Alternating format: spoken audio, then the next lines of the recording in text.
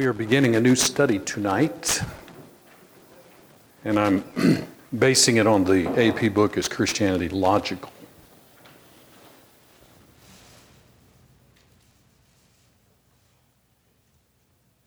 And I will be giving you a copy of that probably next week, but I wanted to take you through some preliminary stuff first before we launch into that book.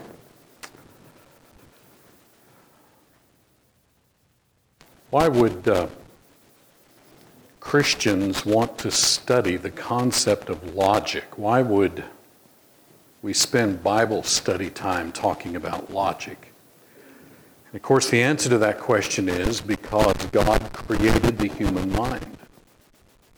And He created our minds to function like His. One of the things that explains how we are made in the image of God. We share certain features of God's own mind, the way our minds work. And so He's communicated to us in such a way that we can understand Him. But we have to think clearly and reason correctly, or we will arrive at false views. And as you well know, the bulk of the world is in that situation. Think how many people, not just in religion, but in many different facets of life. Look how many different crazy views there are out there that you and I know are not true. They're just not true. When people tell you that they've seen miracles, years ago I was, you know how churches will work with other churches to send somebody to a prison to teach in their chapel. I was living up in southern Illinois and I went to a medium security unit and would teach in that chapel, and I was teaching on miracles and showing what the Bible says, you know, how clear it is about they don't happen today. This fellow stood up and he said, I have personally cast out headaches and athlete's feet. He was as serious as he could be. Well, what do you do with someone like that? In other words, his subjective experience of what he thinks he's done or seen or had or accomplished overrides what the Bible says. And if you and I were to try to convince the 300 plus million people right here in the United States of any number of our views, whether it's something like abortion, how much of the country disagrees on that? They think it's okay to abort babies. And if we try to convince them you have to be immersed for the remission of your sins or God will not accept you in eternity, the vast majority of Americans in the world would say that's not true. We don't agree with that. So there are a number of reasons why people adopt false views, but one is they don't reason correctly. And God expects that of us. I thought about getting this book for you and letting you take it and read it and we walk through it. But then I thought, I just want to introduce you to the salient points of the book. When I taught at Brown Trail School of Preaching, a fundamentals course it was called, this is one of the things I would take the students through. You remember Brother Warren debated Anthony Flew back in 1976. At the time, he was, the world-renowned atheist, philosopher. And that was a tremendous debate. I mean, Brother Warren just whipped him. Whipped him good. And that's all available in book form and in videotape. And it ought to be in all of our Christian schools and Christian colleges. Got to be teaching the kids how raw unbelief, represented by the best representative of the day, was been soundly refuted by a New Testament Christian that understood what the Bible teaches on the subject and how to think clearly and reason correctly. And used Flu's own material against a book called Thinking Straight on Logic. But we sure didn't do it in that debate. And Brother Warren just put that back on him over and over. Still against his own position. But if you have, I hope you have something to write with. If you don't, maybe a pencil or whatever. You've been given this. This was a test, I think, that I gave in this course. And I'd just like to walk you through this. And then if we get through it all tonight, next week, I'd like for us to kind of have a little oral test where we just put it out there, and you, if you want to give an answer, you can. If you don't, but these are concepts. By the way, all of these concepts are in the Bible. You know, they may not be stated as that. You can't look in your concordance to see the law of rationality or the word logic, although the word logic's in the Bible. Look at Romans chapter 12, for example, verse 1. Somebody read that to us in your translation. But all of these concepts are there because they have to do with thinking, how the mind is designed to function, how to reason correctly. And God demands that of every person. Nobody can stand before God and say, well, I just didn't understand that. I didn't get that out of the Bible or whatever. They can't do that. That shows that they fail to apply themselves sufficiently to arrive at the truth. Jesus said you can know the truth will make you free. So you're under obligation to study and search and examine until you get to the truth. And then John said, you remember in 1 John 2, you can know that you have arrived at the truth. You can know that you know.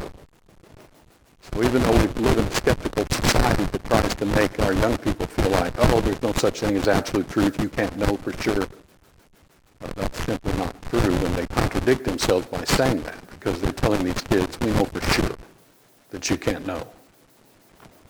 So, Romans 12, read verse 1.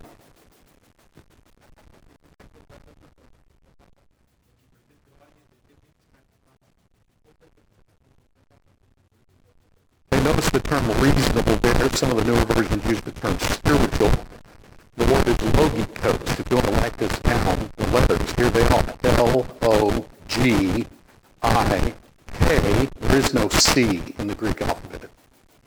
So a K sound is K. And then the O-S, omega S. Logikos. There's the word logic. So he's saying this is your rational service of worship. The reason why the translators would render it spiritual, by the way, this word occurs over in 1 Peter, where he speaks of King James calls the sincere. There's the word sincere. Some translations say spiritual or pure spiritual. Why would he say spiritual? Because the word spiritual refers to your spirit, your mind. So anything that's spiritual, if it's talking about the Holy Spirit and it's addressed to your spirit. When people walk out of the charismatic assembly that then raise their arms and I had a beautiful praise team, I said, wow, it was such a spiritual service. They don't know what they're talking about. What they mean is, wow, I was emotionally stimulated and caused to really get excited. Well, that's emotional stimulation and excitement. That's not spirituality. Spirituality is where your mind receives the Holy Spirit's information, and your mind accepts that and absorbs it and is thrilled by that. But whether or not your emotions kick into gear and you're excited, which I would think they would when you realize I've arrived at the truth. You know, like the Ethiopian eunuch in Acts 8, that man, when he learned all this and understood it and said, well, here's water, why can't I? See, that's all cognitive, intellectual. That's a spirit engaged with the Holy Spirit's information through Philip's teaching. Then he went on his way rejoicing. So God expects us to be logical, rational. Now turn to Acts chapter 26, and let's look at one of the verses and we'll jump into this. Do you remember when Paul was before, wasn't it, Festus? And he was listening to this information, which was shaking him up a bit. He finally just said, Paul, I think you're crazy. Your highfalutin education's made you nuts. Mad is the terminology used there, although in English the word mad usually means angry, doesn't it? We've kind of changed that some over time. But mad meaning insane or mentally off your rocker. And he just responded very simply, you know that's not true. The words that I'm speaking to you, they are. And here's two Greek words that mean, first of all, true. We're going to define find the word true in number 8. These words are true, and they are rational. They are sensible. They are cognitively accurate. You would have to be irrational and illogical to reject them. The Bible does this all over the place. But most people in human history have allowed other considerations to determine their behavior and their decisions. It's not because people can't know the truth or that they cannot reason correctly and arrive at the truth. It's because there are other things in their life that mean more to them than truth. And we're masters of self-delusion, and we're masters of excusing ourselves for not accepting the truth and conforming our lives to it. That's just been the history of humanity. It starts with Adam and Eve, works over with it. Adam and Eve didn't have any problem understanding the truth. That's not, and you know, the Bible stipulates what was motivating her. It tells us exactly what motivated her. And it wasn't a lack of understanding, a lack of knowledge, like she couldn't know God's word. She knew God's word well enough to repeat it. So it wasn't knowing truth, it was not wanting to accept it. There were other things that meant more to her that she wanted in life. And there's pretty much the rest of human history. You know, we point to Adam and Eve and say, man, they sure caused a lot of trouble for the rest of us. They simply did what every one of us has done. And how most of humanity continues to do daily through 6,000 years. All right, if you'll take your pencil and pen, let's define the term logic. Let me give you 2 definitions of it that I think will be helpful to you. One would be logic is the science of correct reasoning. The science of correct reasoning. Another definition saying the same thing. The discipline that distinguishes between correct and incorrect reasoning. That's saying the same thing, just another way to put it. So the science of correct reasoning, or the discipline which distinguishes between correct and incorrect reasoning. That's logic. Why would anybody argue with that? You know, when I was in graduate school at Harding, graduate school of religion, now called Harding School of Theology in Memphis, I had a professor that turned out to be pretty liberal. He got his PhD from Rice University, I think that's right. And he came in and he was teaching, I think, Romans and Galatians, and putting out the typical stuff that's arisen in the last 500 years about Romans and Galatians. And I don't even remember the occasion for this, but he was scoffing at logic. He said our logic is an invention of the Greeks. Well, he was saying that politically because Brother Warren was one of the professors, and there was a subtle jab in a class in front of a bunch of impressionable students to try to minimize his influence, I think was what was going on there. But to me, that was one of the most ignorant statements that a person could make. All the Greeks did, of course, was come up with some of the jargon, the terminology. They didn't invent logic. Logic emanates from the mind of God. God is a rational being, and the Bible is filled with his rational, logical instructions. So why would you even say something like that? Unless you have your own agenda and you're trying to minimize anyone that opposes it. And that's typical of false teachers, liberals throughout the brotherhood.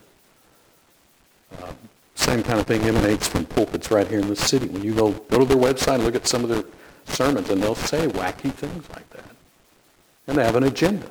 They're trying to discourage people from the truth.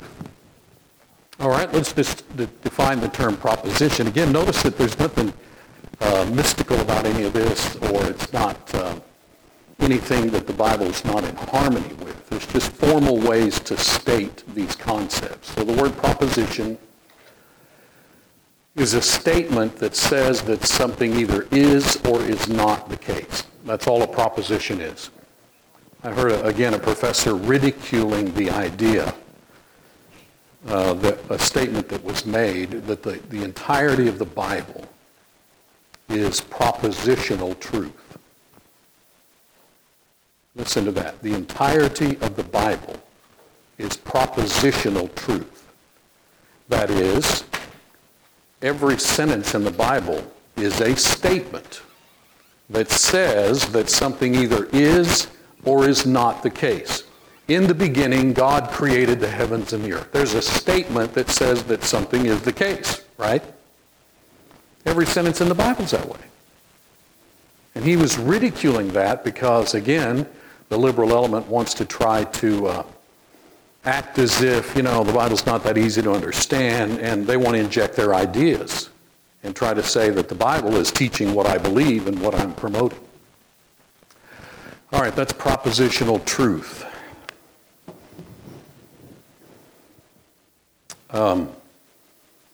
And they will, logic books will break this down into different types of propositions, categorical, hypothetical, and others, but we don't need to go into all of that. Now look at this next sentence.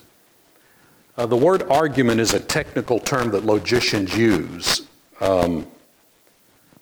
rather than the way you and I typically use it, like, oh, they had an argument, meaning they were fussing at each other. But a formal logical argument, like in a debate, one of the speakers will put forth an argument. And in logic, that consists of, an argument consists of propositions. Remember our definition of propositions, a statement that says that something either is or isn't the case. Some of which function as premises. Premises. You've heard the term premise. And one as the conclusion. Okay, so this is not hard. Again, when you start looking at things formally, just like math, it may seem hard until you understand what these symbols and so forth are doing. If you had this syllogism, all cars are green. My Ford is green. Therefore, all Fords are green. Well, the first two lines, there are propositions, aren't they?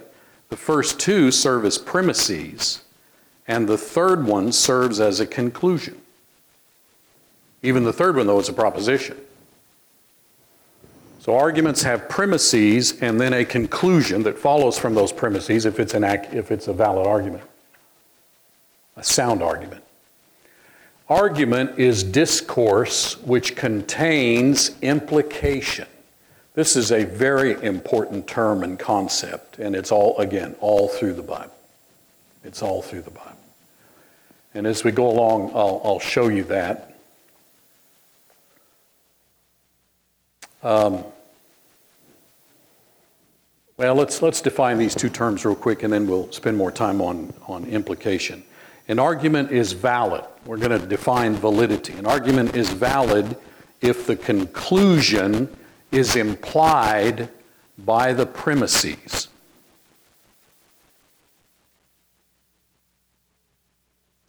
Let me give you another one. You've heard this one before. Socrates, let's see, all men are mortal. Socrates is a man. Therefore what? Okay, notice the first two are premises. The third is a conclusion. Does the third one follow from the first two premises? If it does, that's a valid argument. So validity is defined as the conclusion follows from the premises. Okay? That makes it a valid argument. What makes the argument sound? The argument is sound if the argument is valid and the premises are true. See, an argument could be valid but not sound because the conclusion doesn't follow. Yes, exactly. That's a valid argument, but it's not sound.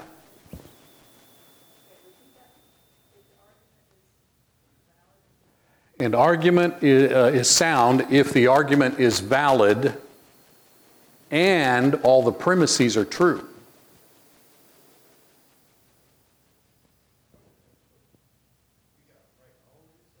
You don't have to do anything if you don't want to, Ron.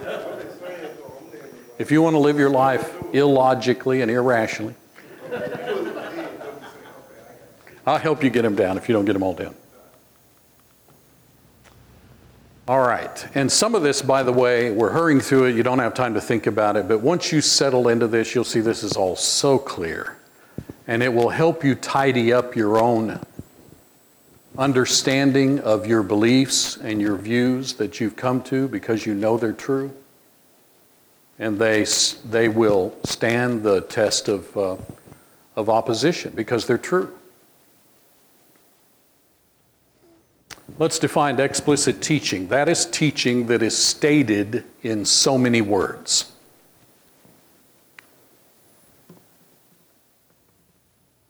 So from Genesis 1:1 to Revelation 22, there's the explicit statements of the Bible. That's all explicit teaching.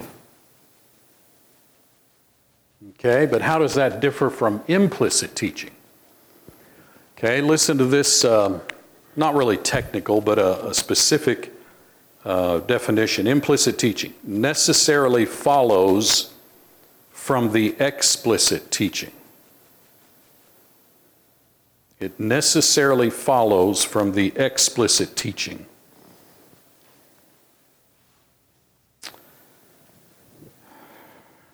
And we just had an example of that. All men are mortal. Socrates is a man. There's your explicit teaching. Now, what necessarily follows from that, though it's not explicitly stated in those two premises? Socrates is a man. Is that as true as the other two statements? Yeah. But not explicitly stated. The Bible's filled with this. The Bible is filled with this, and God expects us to infer properly what He is implying. Let me give you just one example. In Ephesians 4, verse 4, we're told that there are how many churches? Just one.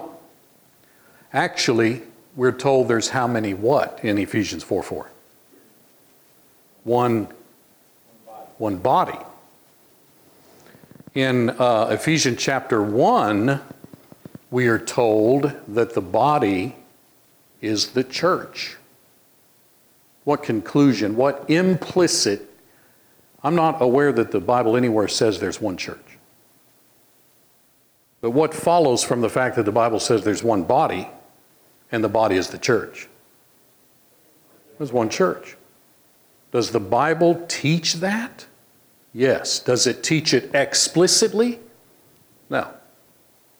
But implicit teaching is just as binding and true as explicit teaching. But it's your responsibility to reason correctly to come to the conclusions that God wants you to come to. Here would be another one. Does the Bible anywhere say that the Pope of Rome is an imposter? He is not the apostle of Christ on earth. He's not the vicar of Christ. Does it say that anywhere? No. But not explicitly. But it teaches that implicitly, doesn't it? Absolutely. And do you realize that there is more teaching that emanates from God's Word implicitly than explicitly? So we have the totality of the explicit teaching of God between Genesis and Revelation. But that material implies so much other stuff. For example, does the Bible teach that you should never inject heroin into your arm, become a heroin addict? The Bible teaches that, doesn't it? Just not explicitly. Brad?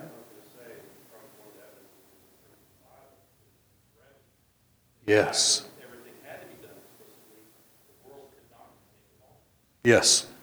Yep. Encyclopedia Britannica is probably 20-some volumes. The Bible is so much shorter. It's so brief.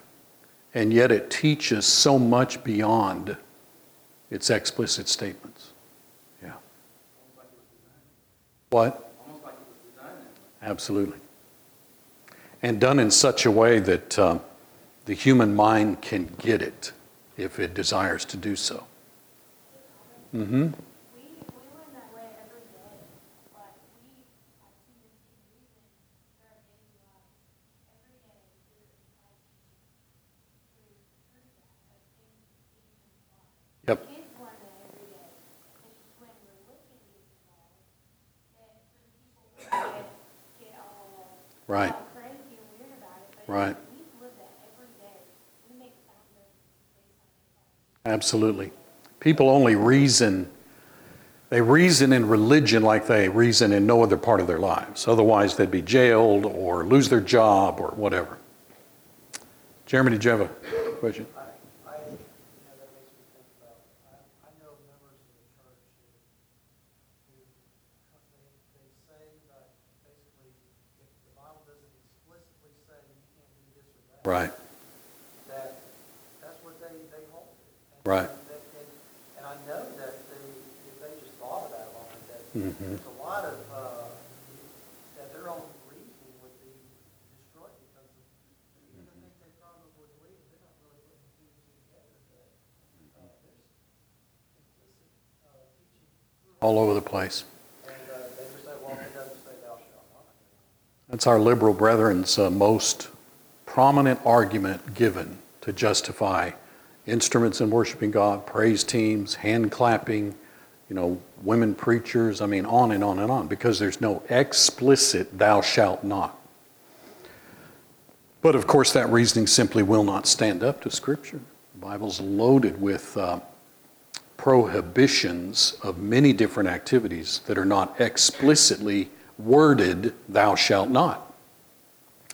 Take, for example, Romans chapter 6. Somebody read verse 1, Romans 6:1. What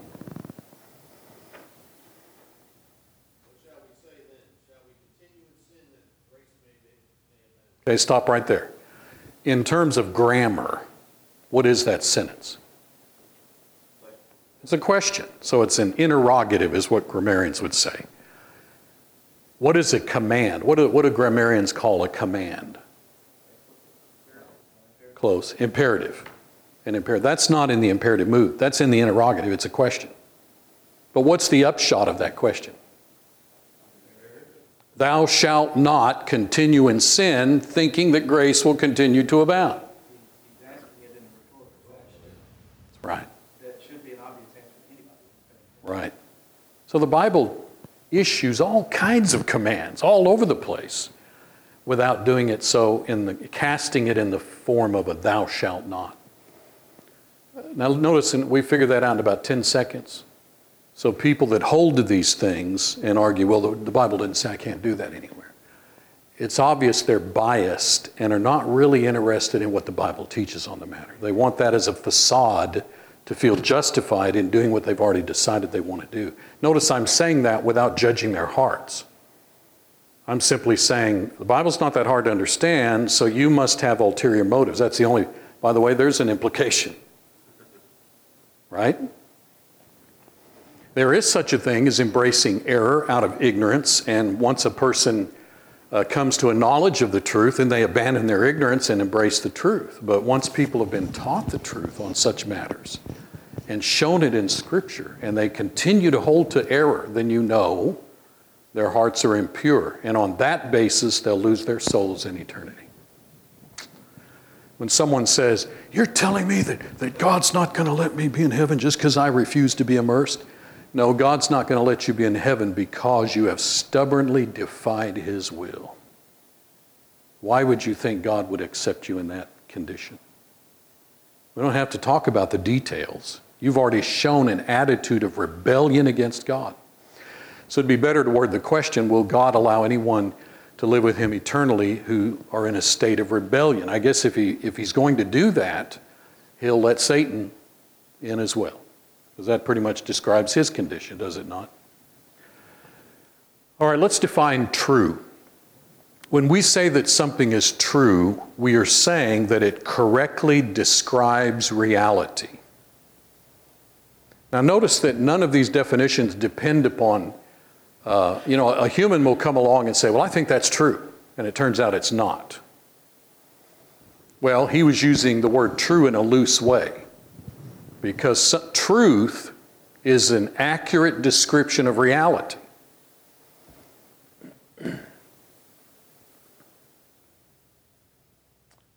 And number 9 is another little technical thing. Truth and falsity relate to propositions. A proposition is either true or false. In the beginning God created the heavens and the earth. That's either true or false.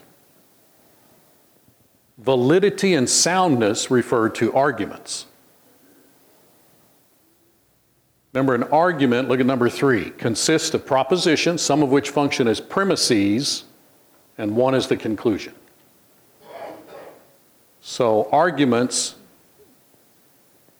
can be valid, and they can also be sound, which means they're valid and their premises are true. Number 10, am I hurrying too quick? Yes? Okay. Just wondered. It's not going to change anything. I just wanted to know. But if you have a question, I'll pause and let you ask it. As long as it's a rational, logical question. Okay. With what?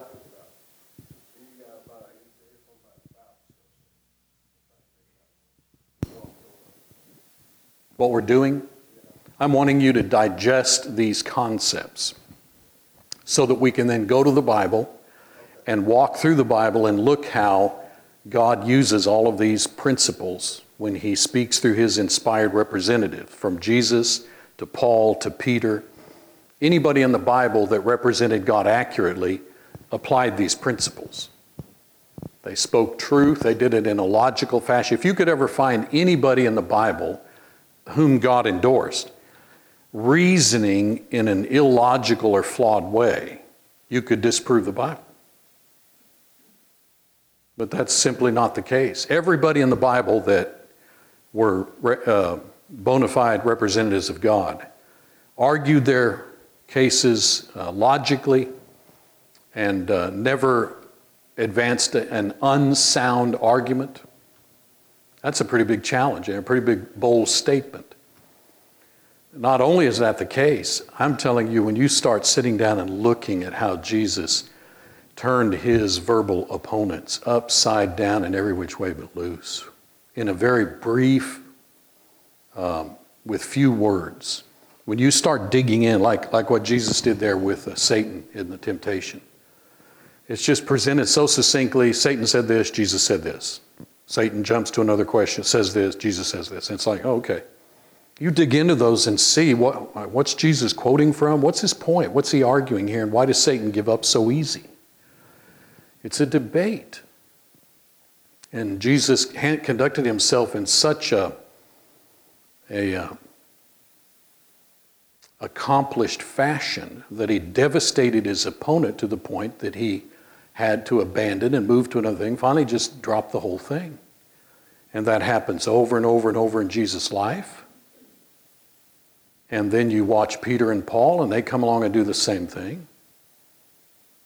And I mean, it's technical the way they do it. When you start taking it apart and looking at it using the labels, the terms that logicians have come up with, which I realize is not inspired. These are just terms that describe or define an idea. When you see Jesus using technical, for example, in Matthew 12, when he's dealing with that incident where he and his disciples are passing through the grain field, he literally uses argumentum ad hominem, a very specialized argument that's designed very specifically to deflect your opponent's charge by showing his own hypocrisy and inconsistency. That logical argument format is not designed to prove your position. But it's designed to disarm your opponent where you've taken the wind out of his sails. And then Jesus goes ahead and proves his point, proves his argument. Well, that's very specific.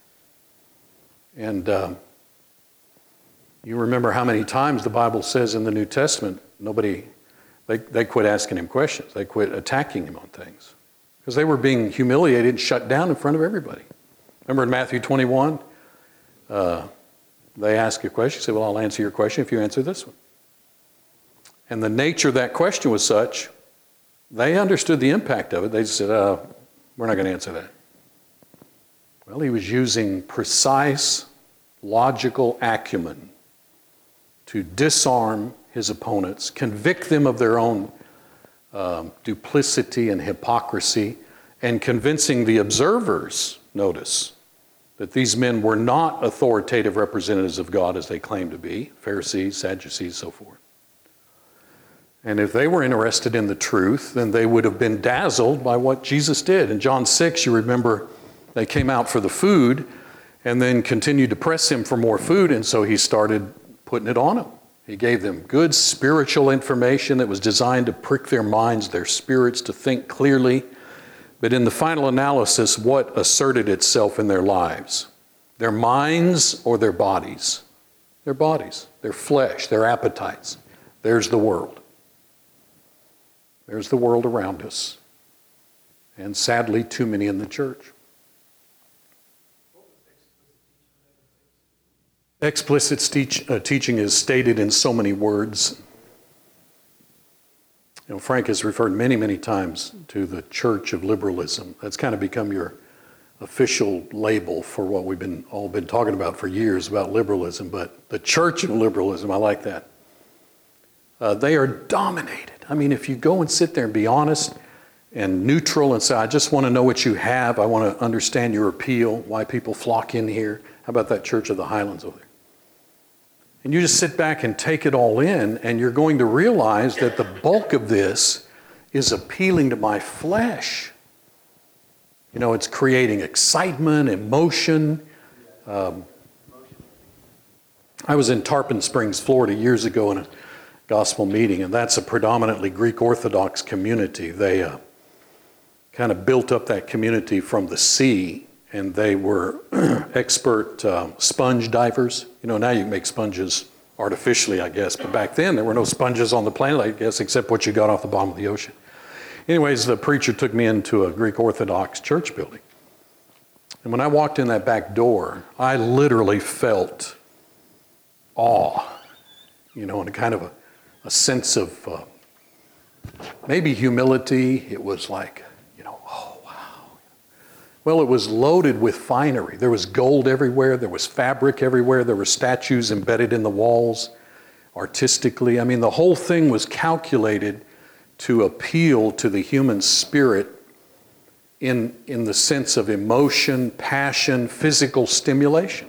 It literally had an impact on me. And notice that it wasn't teaching me anything. There was nothing rational there. It wasn't screaming to me information that would help me to understand who God is and what He expects of me. It was all of the trappings and the finery and the glitter and all the smoke and mirrors. That in and of itself had an impact upon my spirit. And I can see why people that are not studied and they haven't lived their lives thinking and learning and reading and poring over God's Word, they would be drawn in by that. And they would want to become regular members and be there and give lots of money to it. But there's nothing to it. It's all symbolism over substance. It's cotton candy. That's what these liberal churches are. They're cotton candy churches. You look at that cotton candy, oh wow. I mean, it just looks so good. It promises so much. It's billowy. It's like a cloud. And you bite into it. No substance, but there's sweetness. That's liberal theology. That's the liberal church. And by the way, what will that do to your body? If that's your diet, what's that going to do for you? Then those people come and sit in one of our pews and listen to Frank preach. You know what that's like? That's like taking a 2-year-old or a 1-year-old and taking a big beef steak, putting it in his mouth. Can't handle it. And that 2-year-old, that 1-year-old is going to say, I don't want to come here anymore. Now you give the baby cotton candy, he's good to go. See, these are spiritual babies in these liberal churches all over the country. They draw on the people. They have a great impact upon society in terms of the things they do. And who would dare question whether or not God's pleased with that?